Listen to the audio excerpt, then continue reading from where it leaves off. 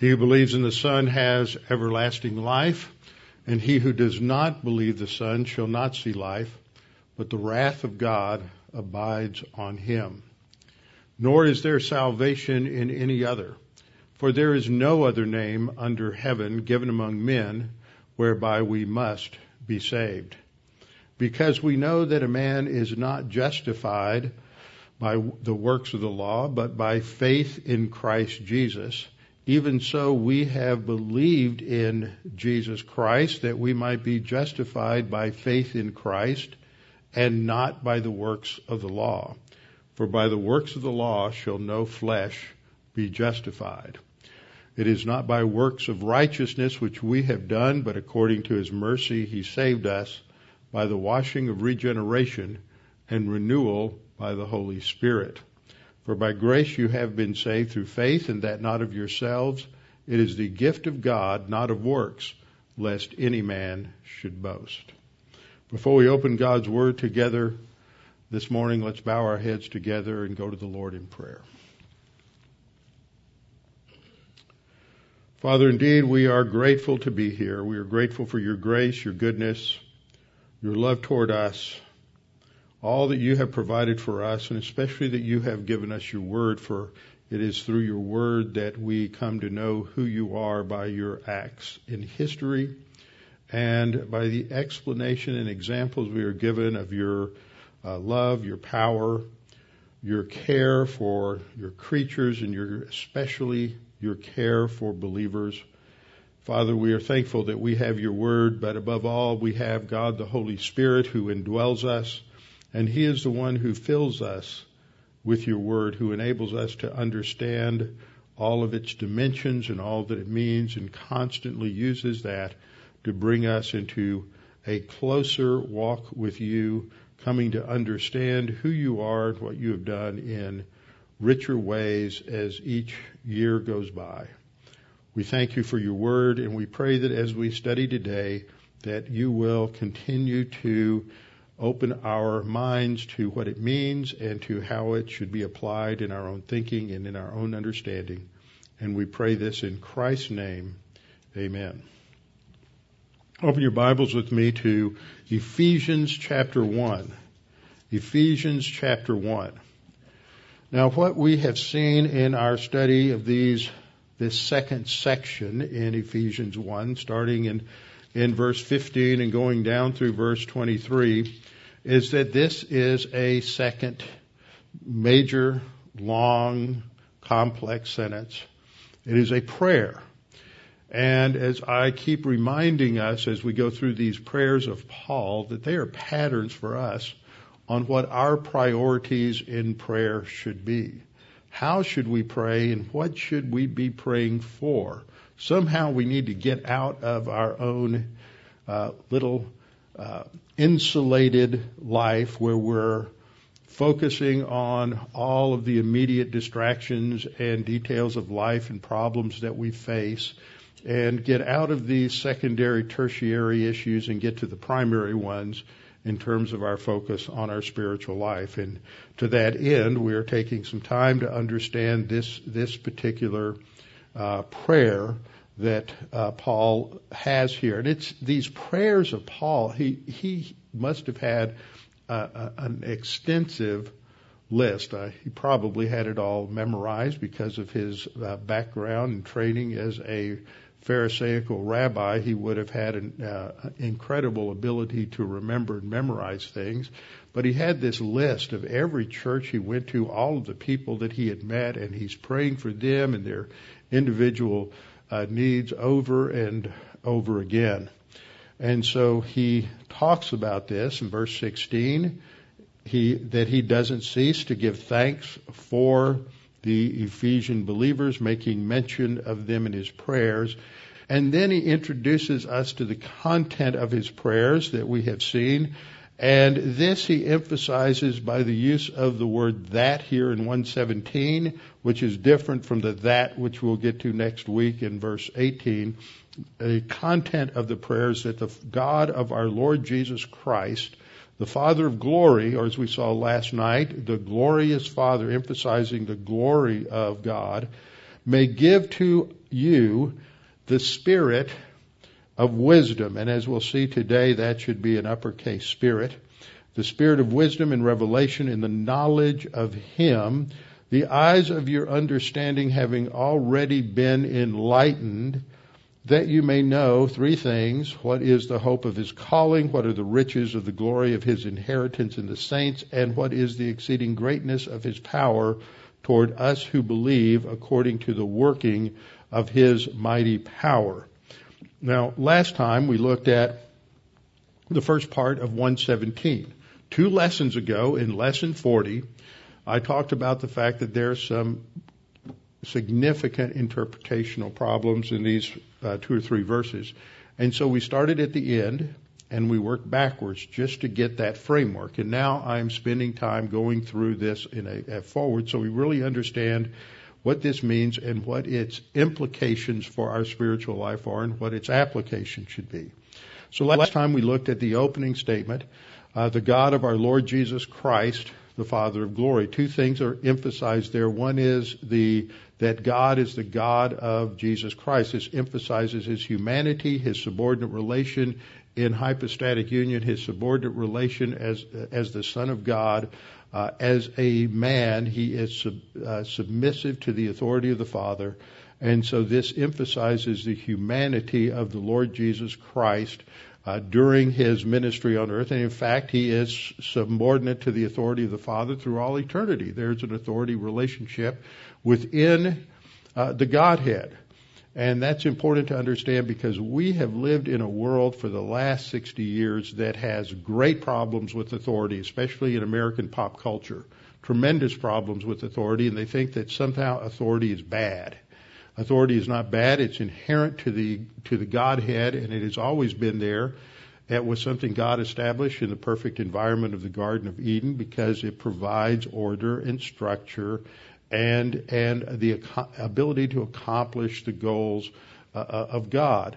What happens is because of sin, authority gets distorted and abused and corrupted.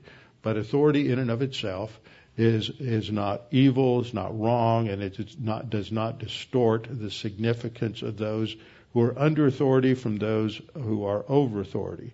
The second part talked about the glory of the Father, and that He is a glorious Father. We looked at Isaiah chapter 6 as we were talking about that, and today we're going to look at this second part. But to remind you, last week we focused on Isaiah 6, and this is when Isaiah is given this incredible vision where and it's really not a vision, he's in the temple and he sees directly into the throne of God. And he sees the angels, specifically the seraphim, but the throne of God, and everywhere we see it depicted, emphasizes the myriads and myriads of angels that surround the throne of God.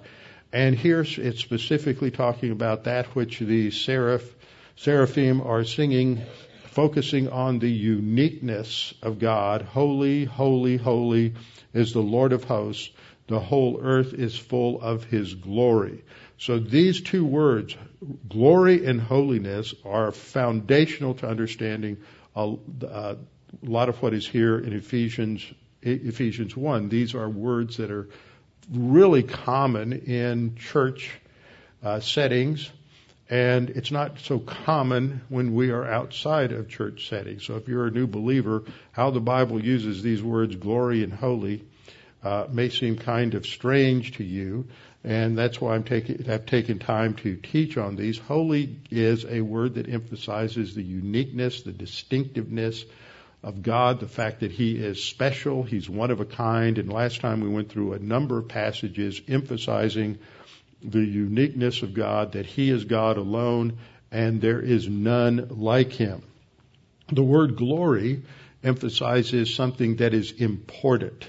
Its literal meaning is something that is heavy or something weighty, and that comes to mean something that is very significant, very important, and that focuses on God. He is significant. He's more important than anything else in His creation, And because of that, He is to be valued and treasured, and He is to be the priority of our life.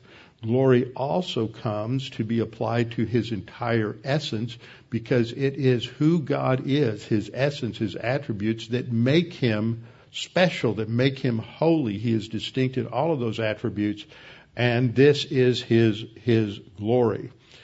And we finished there last time, but in John 12:41 there is a reference to this as Jesus is speaking, and He says, or rather John is speaking here and said, these things, that is related to what Jesus had just quoted from Isaiah, specifically Isaiah 6.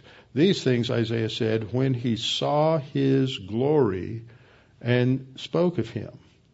So the glory of God is used in a different sense here, because along with His essence, His attributes and everything, there is this physical manifestation of His glory, the splendor, the light of His glory and His presence, and this is what overwhelmed Isaiah in that particular vision.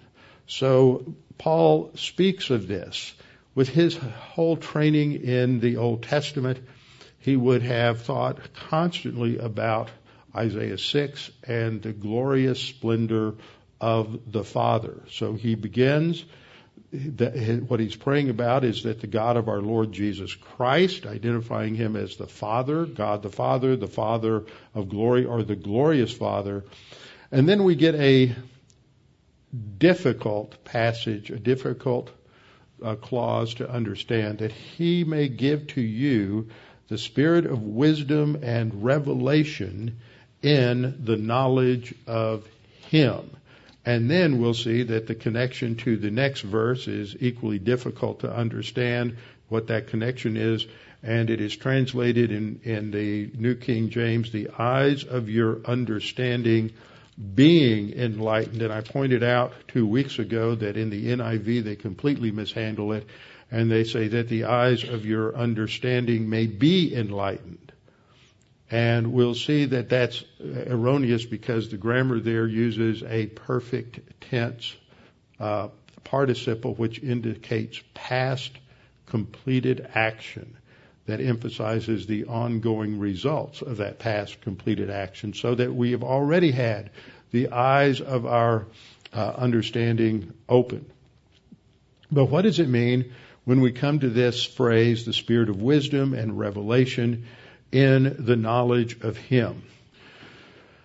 There are 2 ways in which this is understood and interpreted, and you will find both of them as you read through your Bible, as I hope you're doing on a regular basis, and you come to this, and maybe you ask a question, what does this describe? And you look in the notes of your study Bible, and you will see one of 2 basic approaches to this. The first is that this is talking about spiritual wisdom and revelation.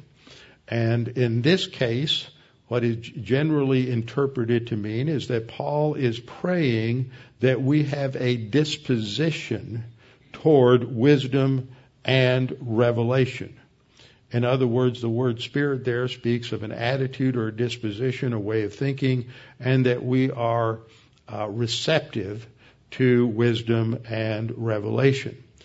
And the second way is that this spirit is not talking about a lowercase spirit. It's not talking about an attitude or a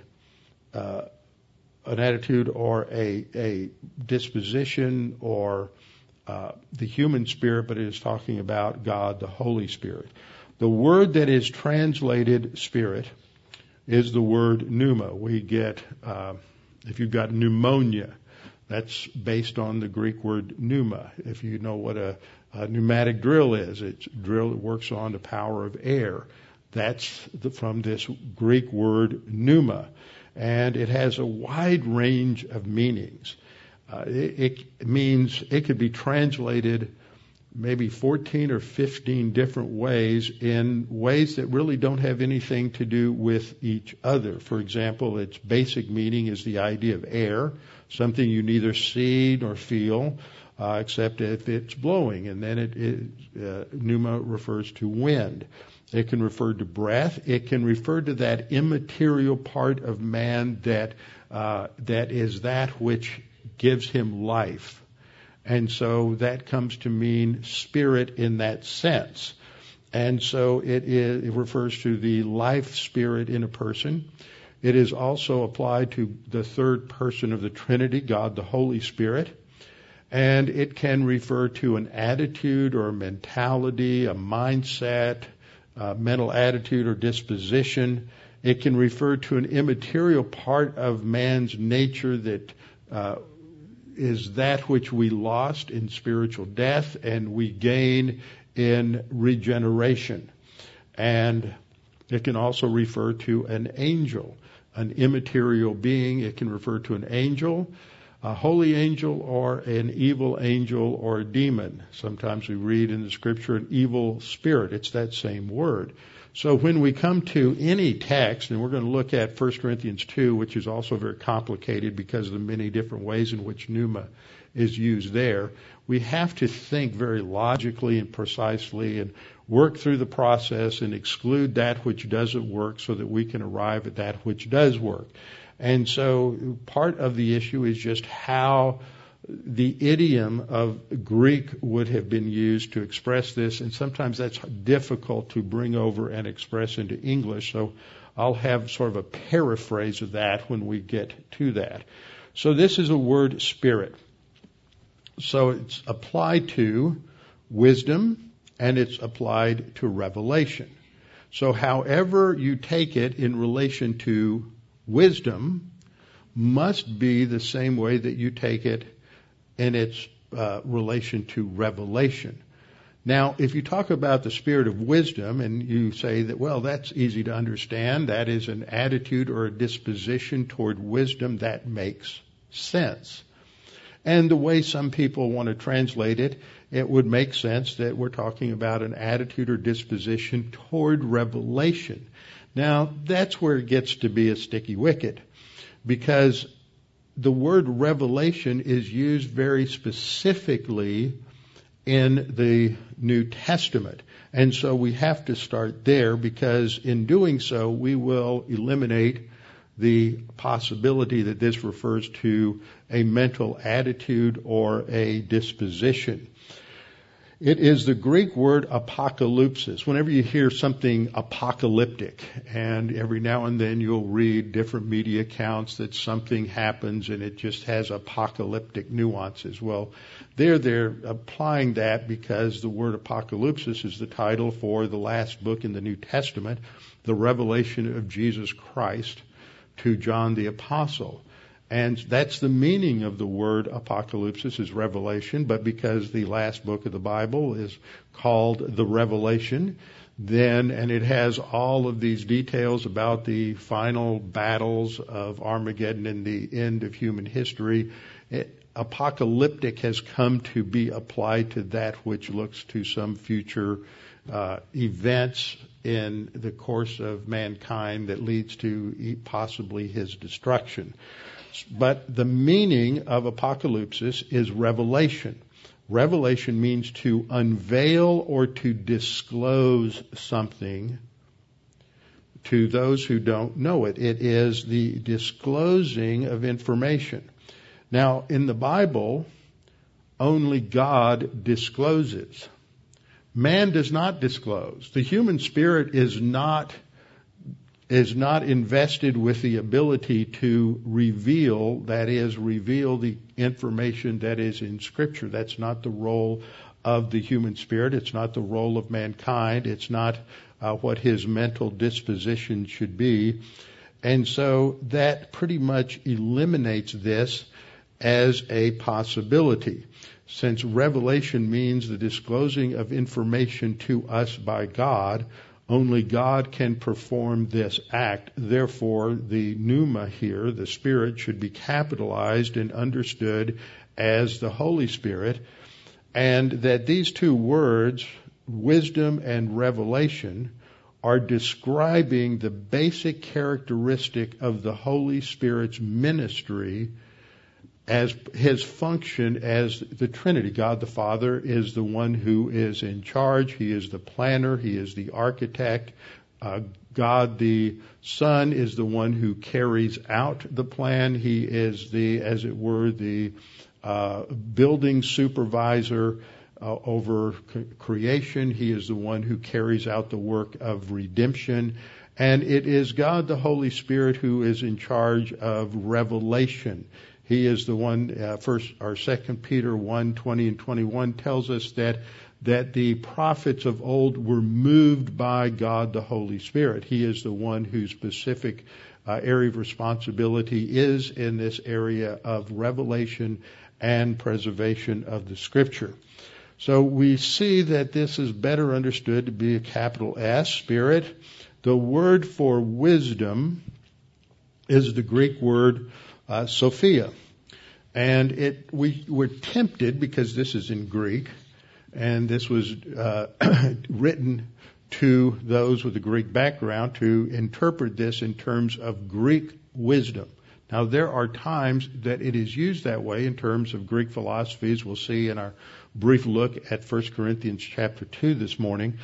But it really conveys more the idea of the Old Testament word chokhmah, which means skill.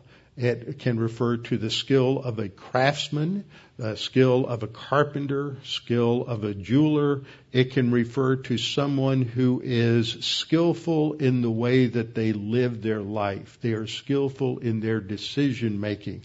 And so this is the idea that comes across with the Greek word Sophia. It emphasizes skill, and biblically speaking, that is the skill at living that comes as a result of a study of the Word and application of that in our lives.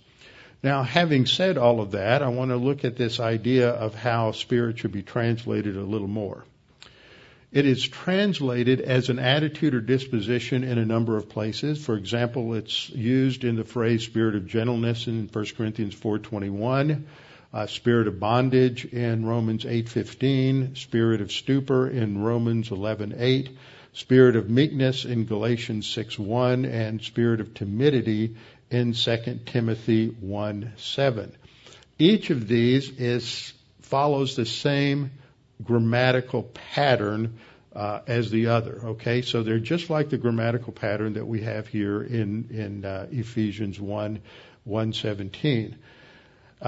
And they refer to an attitude or a mentality, someone who is gentle. They have a spirit of gentleness, not talking about a spirit. There are some that take this as referring to an angel or a demon. Those who have a spirit of bitterness, that would say that they're somehow plagued by an evil spirit or demon who makes them bitter.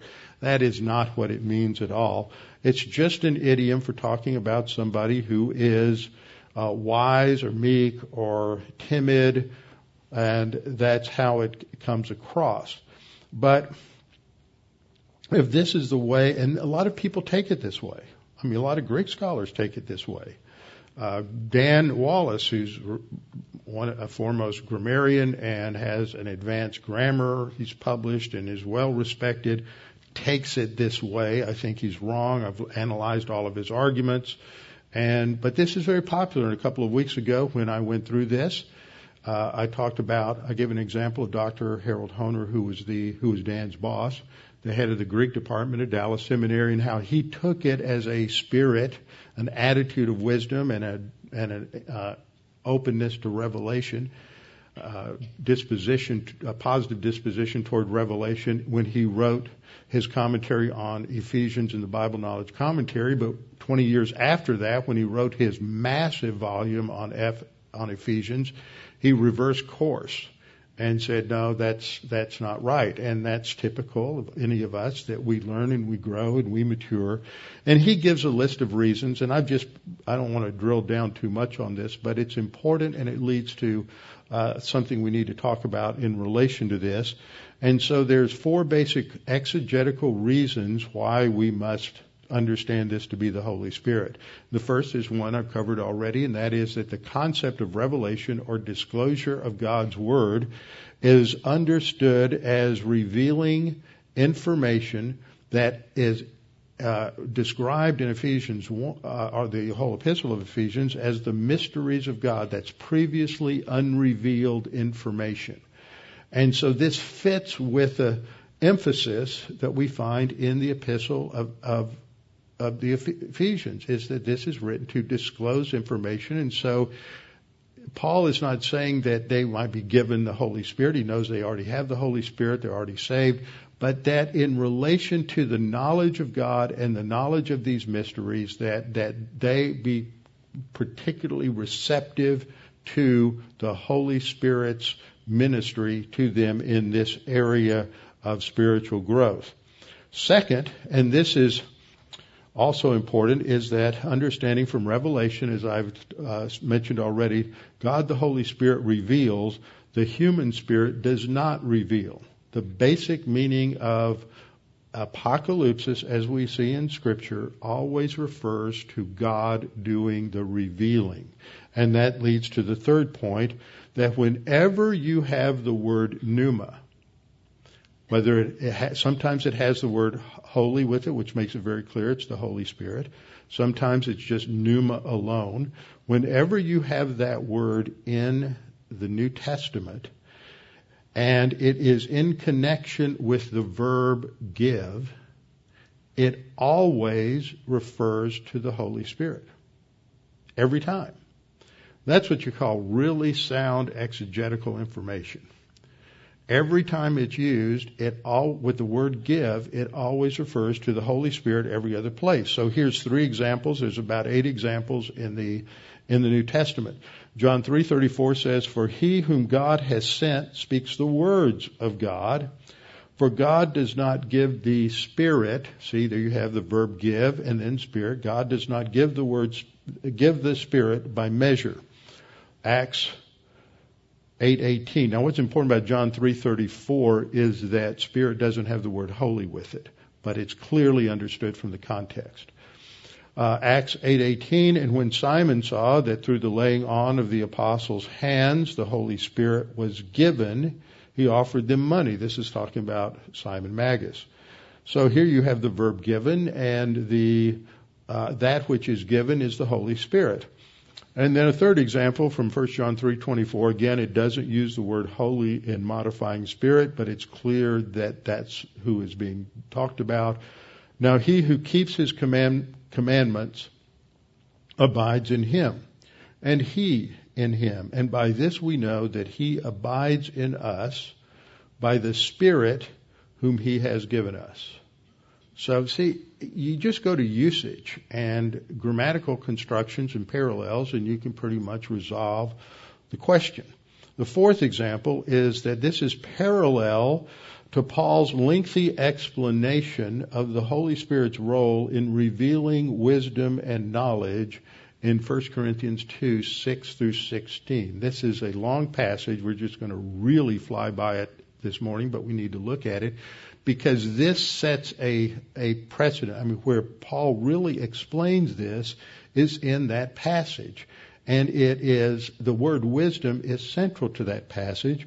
And so using one of the Bible study applications that I have, Accordance has a little whiz-bang tool that you can click on, and it gives you nice little charts and analytics of words and where they're used and their frequency of use and all kinds of other information.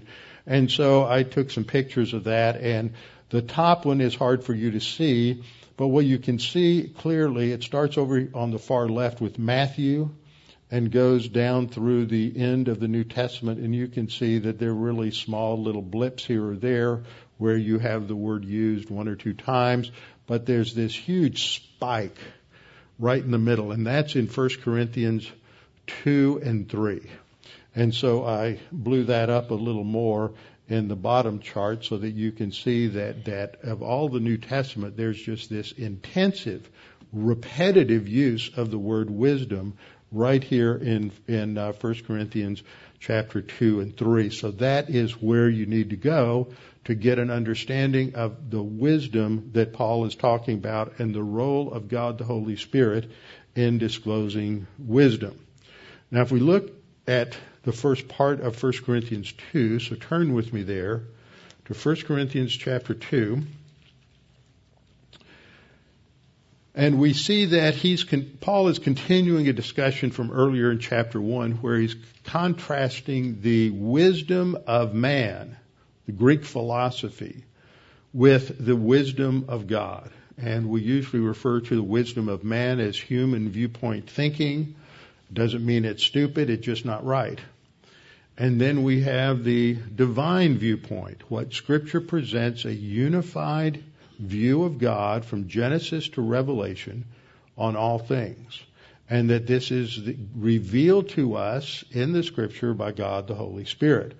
So the problem they had in Corinth was that they were emphasizing the wisdom they had in their Greek intellectual tradition, and so they were arrogant in their own knowledge and the traditions of their culture and their history, and they are not giving that up to replace it with the wisdom of God. And so in this section from the middle of chapter 1 down through the end of chapter 2, you have this emphasis, this contrast, the wisdom of man or the wisdom of God.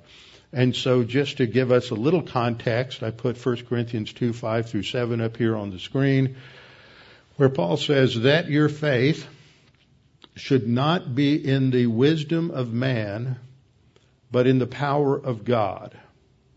Now you're going to have to hold on to that for about 2 or 3 weeks. We may come back to it next week. But remember when we get into the 3-part content of this prayer, that the third part is related to knowing and experiencing the power of God in our life. I talked about this Thursday night. The power of God. He is all powerful, his omniscience, and He is able to tell us how to handle every problem and to give us the strength to endure and to face any problem, difficulty, circumstance in life, and that the information for handling that is in His Word.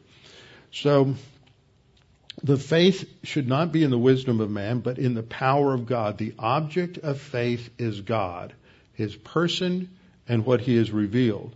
However, he says, we, meaning the apostles, speak wisdom among those who are mature. What he means by that is immature Christians often do not recognize or are willing to accept the wisdom of Scripture because they haven't built enough of a frame of reference to really understand what Scripture says. A lot of people have a very superficial view of Scripture, and they read it 2 or 3 times. They say, I don't understand it, and therefore I don't see how any of that applies to me. Well, God has given us the Word the way He's given it, so it forces us to study it, to come back. It's not a simple thing. There are parts of it that are easy to understand and are simple, but it is something that we need to spend our lives, and yes, guess what? You'll be spending a lot of eternity probing into the depths of God's Word, because as Paul says at the end of this chapter, this is the mind of Christ. So we're never going to stop learning. If you don't like learning, you might have a problem in heaven. Fortunately, you won't have a sin nature, so if you don't like learning now, you'll love it in heaven. But Paul says, we speak wisdom among those who are mature, yet not the wisdom of this age. See that contrast. Not the wisdom of this age, which is compared to the wisdom of men, nor is it the wisdom of the rulers of this age who are coming to nothing. You can go and get all the degrees you want at all of the advanced, respected institutions of higher learning in the world today and are in the world of 200 years ago, and it will not matter to anything in terms of the wisdom of God. For the wisdom of God comes from His omniscience, and the wisdom of man comes from their guessing games in terms of experience and rationalism. And so in verse 7 he says, but we speak the wisdom of God in a mystery. Now, that doesn't mean a mystery like a murder mystery or something like that you're trying to solve a riddle, but it refers to previously unrevealed revelation. See, that fits perfectly with what Paul is saying in this prayer in Ephesians 1:17 and 18. The Holy Spirit is the one who gives wisdom. That relates to the theme throughout all of Ephesians is this new mystery or unrevealed information given to the church in this church age. We speak in the wisdom of God, the hidden wisdom which God ordained before the ages for our glory. It is for our significance to make our lives successful, truly successful. Now we'll skip a couple of verses, and in 1 Corinthians 2:9, Paul begins to focus on the revelation of God. This is the source of that wisdom. It's not something mystical that God just sort of it speaks into your soul.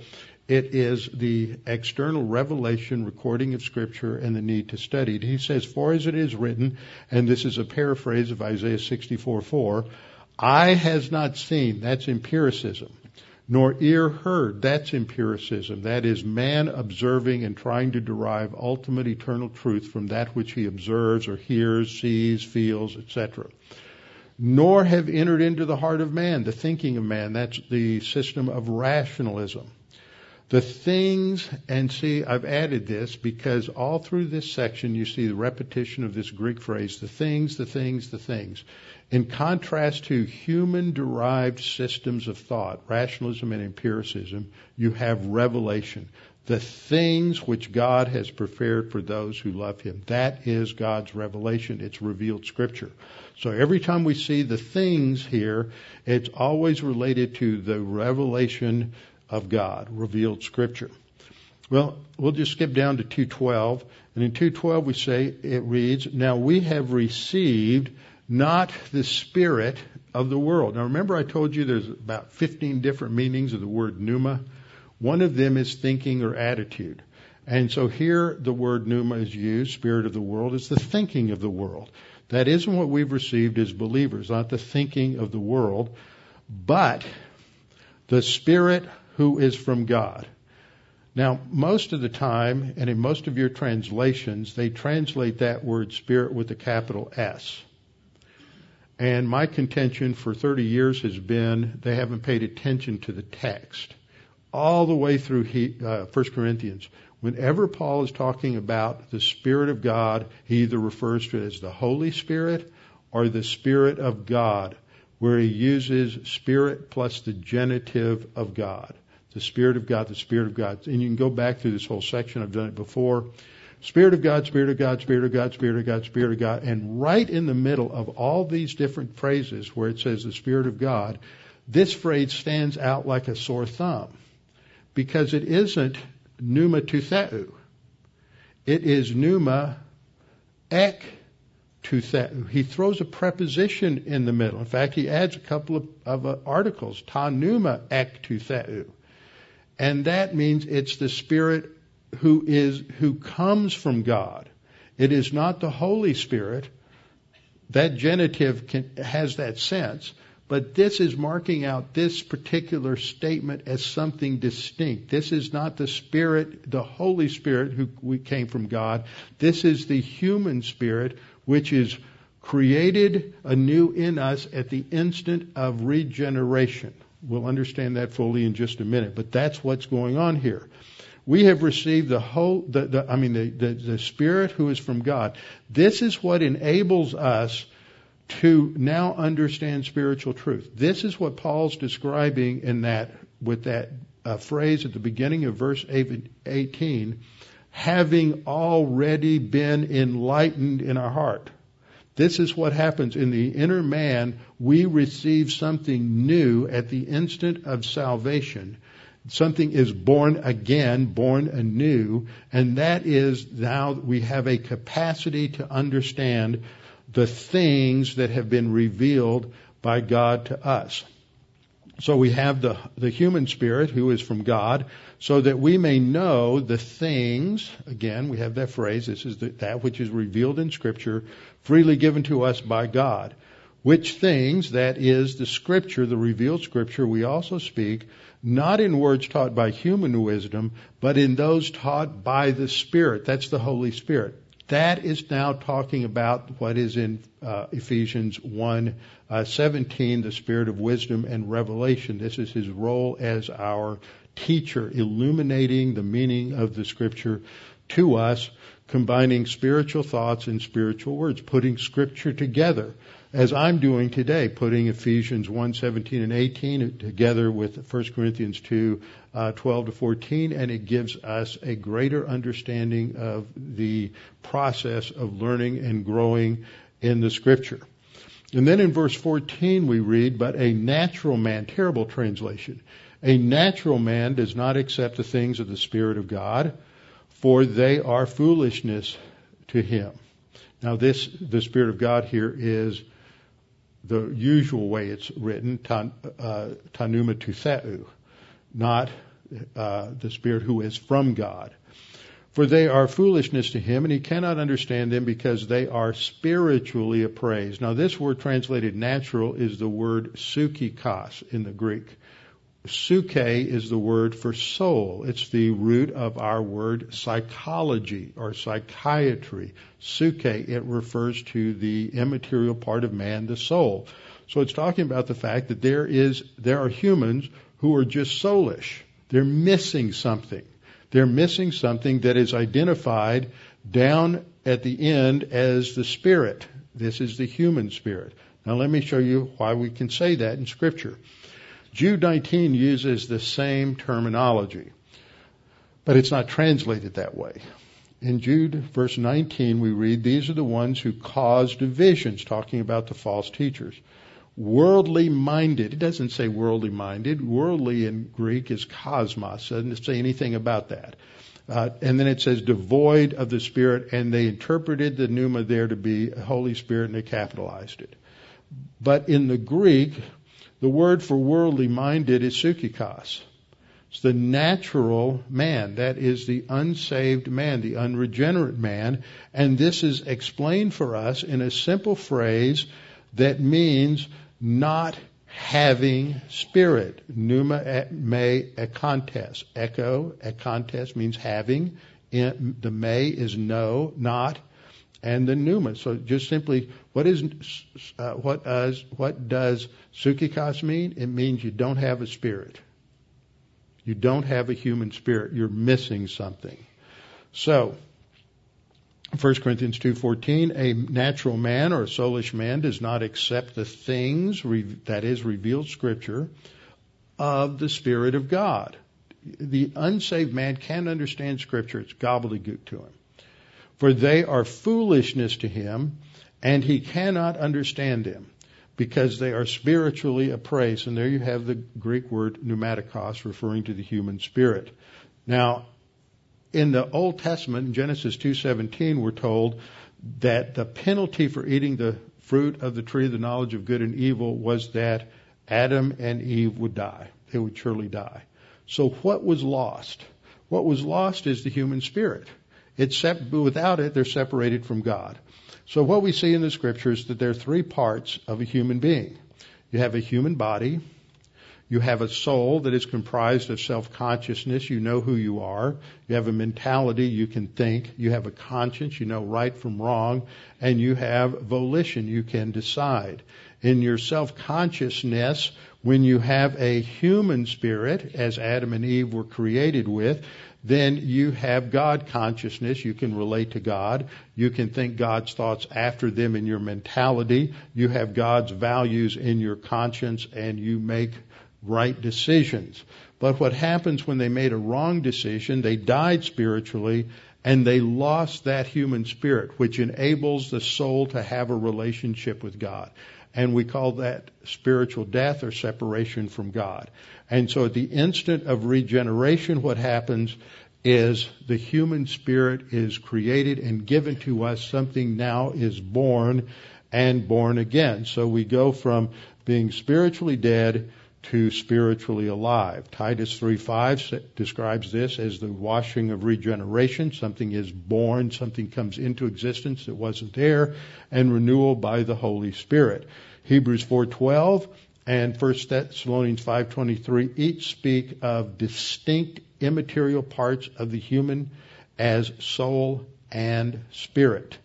Sometimes these words in other passages may overlap in meaning or be interchangeable, but in these two passages they are spoken of clearly as two distinct immaterial parts of man. So, back to Ephesians 1:17, what this is saying is that Paul is praying not for them to receive the Spirit because they already have it, but that there would be a special receptivity to the Holy Spirit's ministry in giving wisdom and revelation to them. He's not praying for them to receive the Holy Spirit. He's praying that the Holy Spirit, who has already enlightened them at regeneration, will give them the continued insight into skillful living from the revealed Word of God, the mysteries which Paul talks about throughout Ephesians. And this is in the knowledge of Him. He uses a special word here for knowledge, the word epignosis, which is the idea of full knowledge or intimate knowledge. In Scripture, they use two words for knowledge, gnosis and epignosis. The outer circle, which includes the inner circle, is the word gnosis. It can describe all kinds of knowledge. But when there is a distinction in meaning, gnosis emphasizes a more abstract or general knowledge, whereas epignosis emphasizes a more intimate knowledge, a direct knowledge that leads to application. So that Paul is praying that the Spirit of God would provide increased wisdom and revelation in the area of a more in-depth knowledge of God. Now, is that how you pray? Is that what we pray for every day? This is what it's all about in terms of spiritual growth, that this should be a major element in the way we pray. And then just briefly, because I've hit it so many times, that last phrase, the eyes of our understanding being enlightened. It's a perfect passive participle, which means that the eyes of our understanding have been enlightened. That's the NET translation. Since, or as I translate it, because the eyes of your heart have already been enlightened. So our prayer is to know God, not just to know information, not to be able to recite a systematic theology on theology proper, but to have a more intimate relationship. We have to understand the facts. We have to understand solid theology, but that's a means to an end. In Jeremiah 9:23 and 24, thus says the Lord, let not the wise man glory in his wisdom, let not the mighty man glory in his might, nor let the rich man glory in his riches, but let him who glories glory in this, that he understands and knows me, that I am the Lord, executing loving kindness, judgment, and righteousness in the earth. For in these I delight. With our heads bowed and our eyes closed. Father, we thank you for your word, for the way in which Scripture enlightens other Scripture, for the way in which we can probe its depths, and each time we come to a greater appreciation of all that you've given us and all that you've provided for us. That we have the Holy Spirit who indwells us, that He fills us with your word, and that in that we see what Paul is praying for here, and the way we should pray is praying that the Spirit who provides wisdom and insight and skill for living, the Spirit who reveals your word, that He leads us and helps us through our study of your word to develop a more intimate knowledge of you, a closer walk with you. Father, we pray for any that's here who's wondering what this is all about and how to be saved, and maybe they have no assurance of their salvation when they die, that they might come to understand that that eternal life is based simply on trusting in Christ as Savior.